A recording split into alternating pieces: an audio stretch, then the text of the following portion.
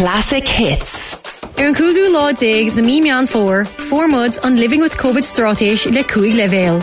On the 15th of September, we got the Living with COVID strategy with 5 levels. Fui láir támuid in Sandara level, Seachas Maileach Lia. We are currently in the 2nd level, Bar Dublin. Should nid stor línsa a gore on Dara level. Here are the guidelines for the 2nd level. Níl chead a séisir ó trí teilech a bheile chéile tíbhaiste. Only 6 people from 3 households can be together inside. Níl cheadach 50 a bheith tíbhma. Only 15 people can meet outside. Is féidir le cuige freastal ar banish.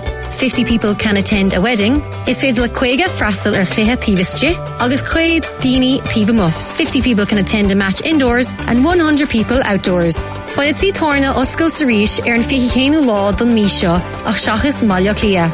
Pubs will reopen on the 21st of this month, except for Dublin.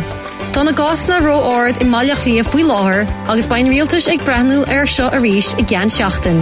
Cases in Dublin are too high and the government will review this again next week. Tá tuilleadh eolais le fáil ó gov.ie.